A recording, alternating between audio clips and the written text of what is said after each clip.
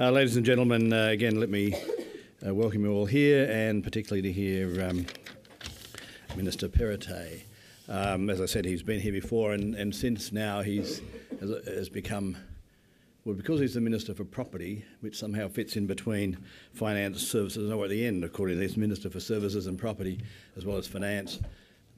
If you've seen the press over the last little while, there's all sorts of plans for turning this great street of ours here into one of the major precincts, historical, cultural and institutional precincts of Sydney and perhaps the country. Dom was educated at Sydney University, became a solicitor. At university he was involved in student politics, and eventually he was elected in March last year as a state member for Hawkesbury. And he was before that the state member for Castle Hill, and in April last year was appointed as minister. He's always been fairly outspoken, I must say, and not afraid to put strong views with a really good philosophical and ethical base to them all. So please welcome Dominic Perrottet.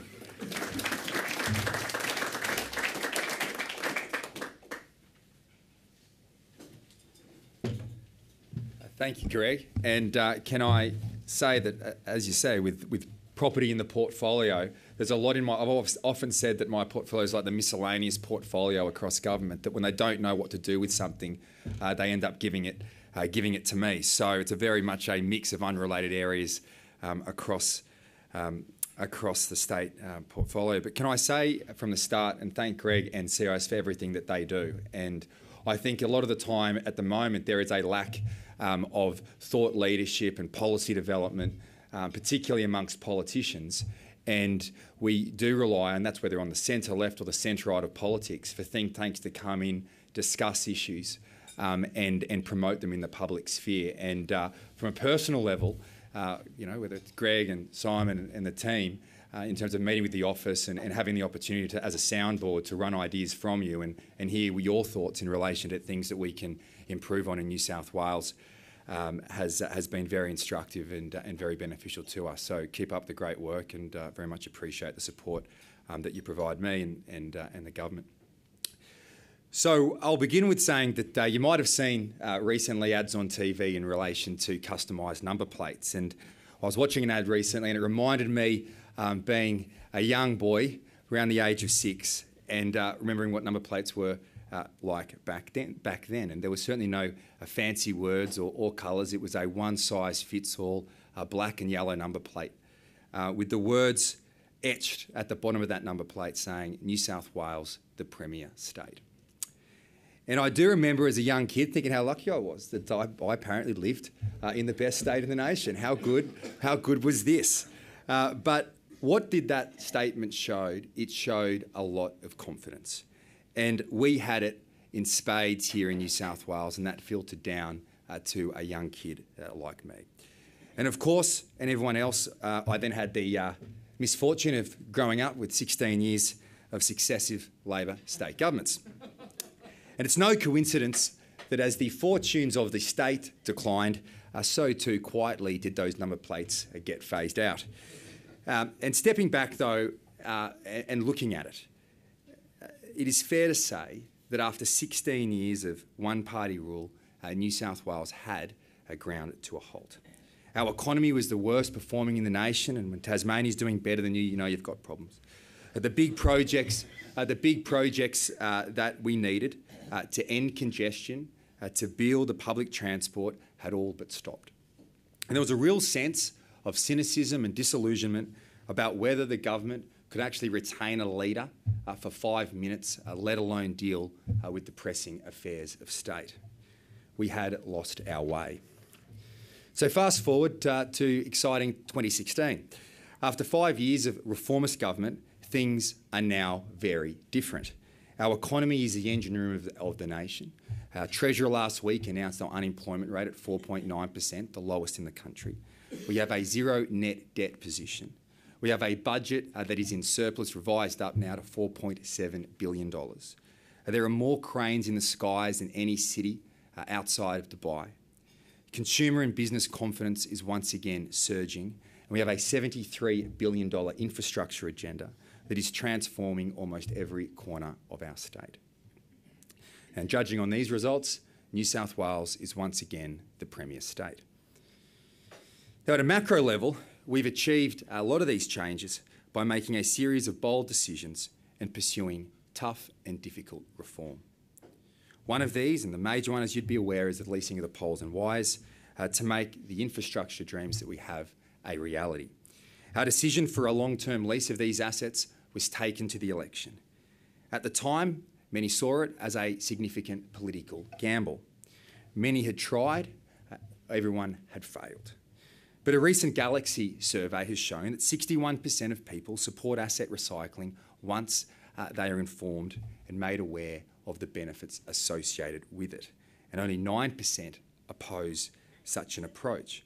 And support for that is even for asset recycling is even higher amongst my generation of millennials. So we were very, very clear with the electorate that the proceeds at the time would go to specific projects to build the roads, the rail, the school and the hospitals that this state desperately needed. With the lease of Transgrid for $10.3 billion last year and Ausgrid just last week for $16 billion, the gross proceeds currently stand at $26 billion with one asset to come, as Roger knows very well. These reforms are important because a strong economy and a good society are two sides of the same coin. The former without the latter is soulless, and the latter without the former is a cruel mirage. But it is the work inside government that I really want to talk to you about today. And while we've had a lot of wins across the board by thinking big, for the past 2 years, we've pursued a number of reforms in my own patch in the Department of Finance, Services and Innovation. Now, compared to mega departments like health and education, DFSI is relatively small at 6,000 people. But we have pioneered a number of key changes that have seen us fundamentally transform the back office of government. And I believe that the changes that we have made, that those reforms can be served as a template on how modern government should operate. So I'll take you through a few of them. In just a little over 2 years, we've exited our technology business, shutting down Service First and actually engaging IT experts to run our government IT. We've exited our fleet management business, dissolving State Fleet with its 25,000 cars. We've exited our construction business, transitioning New South Wales Public Works to a strategic advisory group. We are exiting the land and property information in conjunction with the Treasurer, but maintaining regulatory control and ownership of the data. We've commercialised the work cover bureaucracy into iCare, the largest insurer in the Southern Hemisphere. We've shut down numerous old-style government shop fronts, replacing them with Service New South Wales one-stop shops. We've absorbed the functions of the old Sydney Harbour Foreshore Authority into Property New South Wales. We've reformed our procurement model, which has returned nearly $500 million to the bottom line. We've also applied asset recycling to our property portfolio, including selling $400 million of CBD office blocks to fund new housing supply. We've raised $200 million for new social housing by selling off the old stock at Millers Point. We're hypothecating the proceeds from the Schiffer assets to provide a $200 million facelift for Circular Quay. We're opening up the Regal sandstone buildings that you'd be aware of on Bridge Street by earmarking them as hotels, which will boost the visitor economy. And we've relocated, and in the process of relocating 2,000 bureaucrats to Sydney's West, which represents the biggest decentralisation of public servants out of the CBD in our state's history. So by my calculations, the total sum of these reforms is $750 million in operational savings, over $1 billion in capital savings, and we've recycled over $1 billion of assets. And while every other, at the same time, single department has grown, we will see DFSI's numbers reduce, public service numbers reduce by around 15%. And yet, we are delivering more services, better services in a more agile and efficient way than ever before. This is more than just reform. This has been a deliberate disruption to one government department that has yielded significant results for our citizens. So many of you here in business, and I've heard some stories already today, know firsthand that making change is hard work. Well, I can assure you in government, it's a lot harder. We've learned a number of valuable lessons along the way on how government should function that I would like to share with you today. The first is to relentlessly focus on what we should be doing and get out of everything else. This means that we shouldn't be running IT companies. We shouldn't be managing car fleets or operating construction companies. Our core business is service delivery, and that is where we should be focused. There is a growing public awareness that while governments are accountable for services, they are not always in the best place to deliver them. For example, the government provides a ferry service for Sydney commuters, but the actual delivery of that service is run by the private sector. We now have a better service delivered at a lower cost to taxpayers. My view is that if there is a well-developed, mature private sector capability in a mature market that can do it better than we can, then they should. Our role is to provide the best services for our citizens at the best value to them as well. Now, while it makes eminent sense to me that commodity functions of government should be done by others, I'm certainly not a privatisation ideologue. There are certain things for the public good where I believe governments should take a leading role, such as maintaining our shared heritage. One of the small ways we contribute to this in my department is running our own team of stonemasons, and due to the specialist maintenance needs and limited availability of this unique skill. We have recently increased their funding and expanded their program of work to ensure that our precious sandstone buildings can be enjoyed and appreciated for generations to come. There are also certain roles and functions of government that have a social component, where a public service ethos, not a profit motive, must be present. For example, the government has an obligation to provide insurance for those who are injured at work or affected by dust diseases. When the bureaucracy was failing to deliver this in the old workers' compensation scheme, we didn't move to privatisation. Instead, we created iCare, a social insurer which is publicly owned but commercially run. While we are doing things more efficiently, the public sector ethos is maintained. We are not running for profit, we are running for people. The iCare model shows that public service delivery does not have to be a binary choice between inefficient bureaucracy and privatisation on the other hand. The model of a commercial mind and a social heart which we brought to iCare is something that I would actually like to see extended to other parts of the public service, like Service New South Wales, where it will give us the opportunity to deliver better benefits for our citizens. The third lesson is what a difference it makes when the government is redesigned around its citizens, not around legislation, process, or bureaucracy. Now, while to the outside world we might appear as a united entity called government, internally, as I've found out over the last couple of years, it's a completely different story. I would go so far to say that the biggest enemy of making progress in government are the silos that exist and are defended by different government departments. We need to focus more on people than we focus on agencies. And this is where technology comes in and will play a vital role. In many ways, it is the most effective battering ram in breaking these silos down. When it comes to technology, governments shouldn't necessarily be at the cutting edge, where the risks are the highest, but where we need to be are fast followers using and applying what works. Using technology to break down silos is the aim behind rolling out Service New South Wales, accompanied by its flagship digital program. But why we are applying this thinking, what we are also applying this thinking with the help of the Customer Service Commissioner Mike Pratt into other areas such as mining subsidence and just recently in relation to our announcement on property acquisitions. The next lesson we have learned is how important it is to liberate capital from the balance sheet. I'm still yet to meet anybody who can talk about and say how it makes economic sense for government agencies and ministers to come cap in hand to ERC asking for more money, for more capital investments, while sitting on dormant capital, infrastructure and property across their portfolios.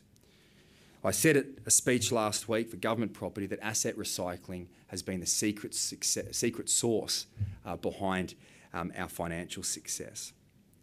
Asset recycling means we don't have to borrow more money, we don't have to raise new taxes. Instead, we are making better use of what we have. And as a result, we can see more cranes in the skies. Another thing government tends to do is talk up its numbers, as in a bigger investment automatically means better results. Now, when it comes to things like infrastructure, and I've already talked about our $73 billion infrastructure spend, it's certainly the case that more spending certainly signifies more activity, unless you're building the Rozelle Metro. But this does not necessarily apply to all government services. Too often now, elections become spending contests, where the only measure of success is how much we are throwing at the problem. If it were all that simple, all our problems would be solved. The reality is we cannot measure policies by their intent, their inputs, or how they make us feel. We can only measure policies by the outcomes that they deliver. That is why the Premier has listed 12 key priorities for the state to focus on, things like creating jobs, reducing homelessness, and fast housing approvals. These are all specific outcomes that can be measured and tracked. It is also very important to get the right people on the bus to drive these reforms. And we have Martin Hoffman here, the Secretary of the Department of Finance, Service and Innovation. He's been a key player and a crucial component to the success that we've achieved. But him, alongside the Customer Service Commissioner, the CEOs of iCare, Property New South Wales and Service New South Wales, all have extensive successful experience in the private sector. And because they are not traditional public servants, their new ways of thinking have challenged the old ways of doing things and have been a key ingredient in making our reforms work. In my experience, the vast majority of public servants are dedicated and very passionate about what they do, but they are held back by old processes and dated structures which we must change. This then is the model of government that I think we should be pursuing. It must be relentlessly focused on the essentials. It must move beyond the binaries of bureaucracy or privatisation, employing new models of doing things with a commercial mind and a social heart.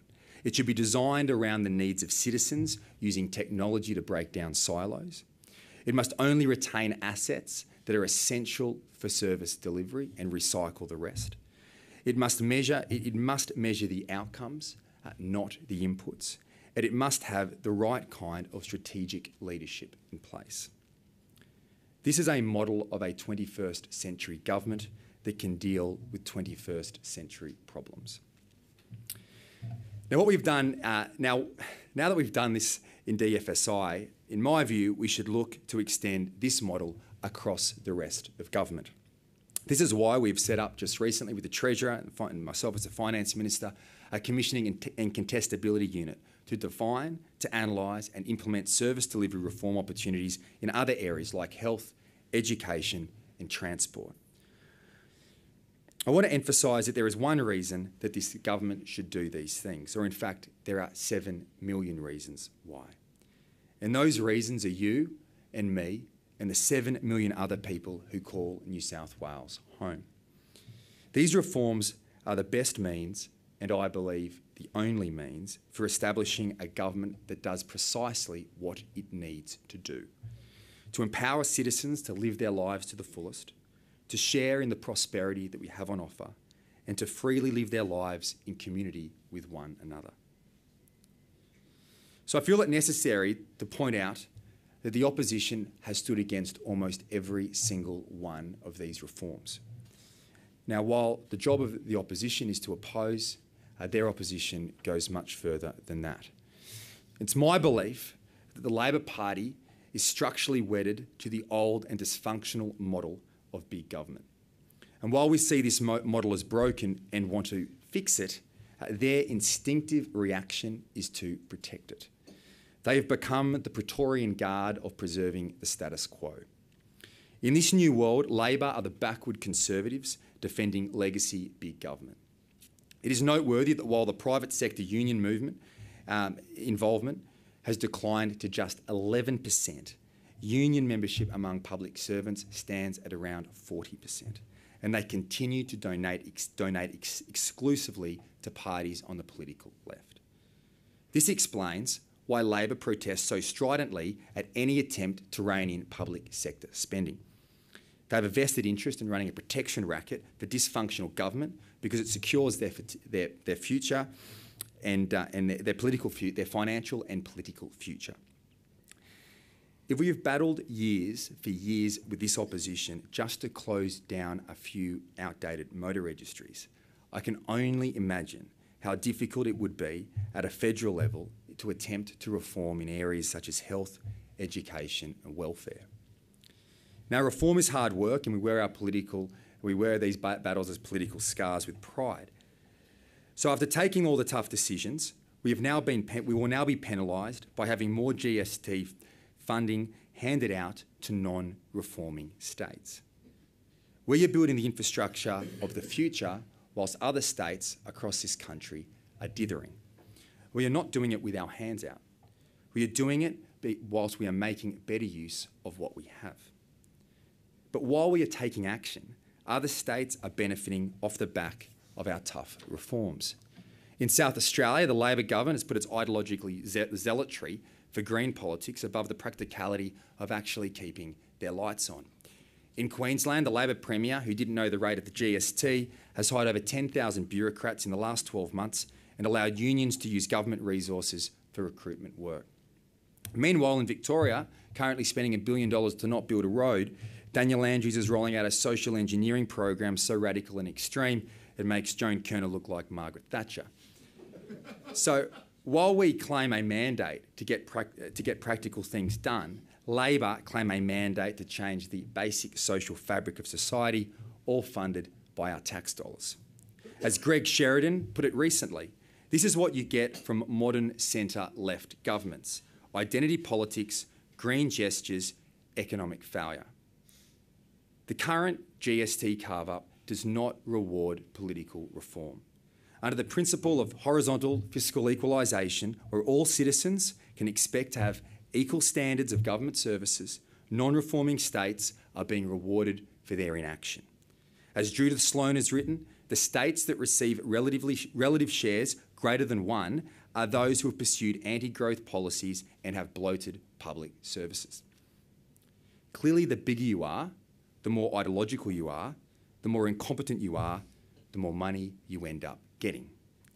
This is like a cash for clunkers scheme gone bad, where we actually keep paying for the old clunkers to remain on the road. Now, the federal government does already provide some incentives for the right kinds of reform behaviour. As you know, its asset recycling initiative, which we have taken advantage of, gives states 15% of any asset sale as a bonus payment, as long as that transaction, the proceeds, go into new infrastructure. So why then would we not extend this model into other areas?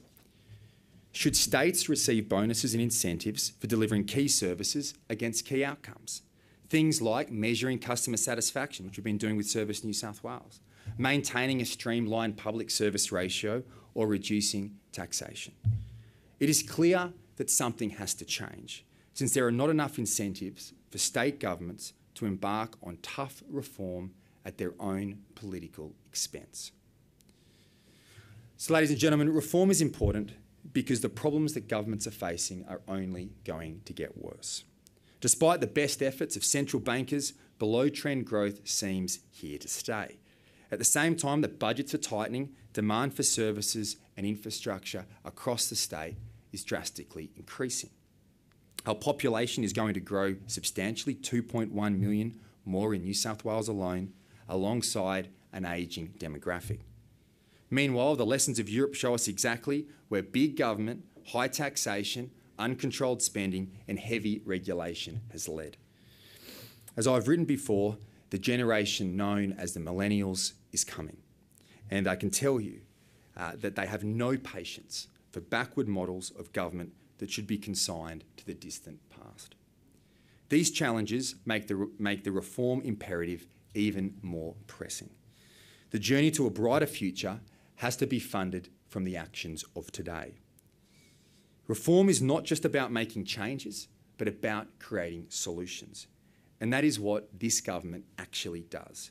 We have been proactive in delivering better services for citizens across the state. And I believe strongly that calls for more funding, more taxes, and more borrowing by government should be treated with an attitude of suspicion. We as a state should be asked, have you reformed inside first? So to end, and paraphrasing my good friends at Greenpeace, state governments must think globally and act locally and make the tough decisions to reform. Thank you.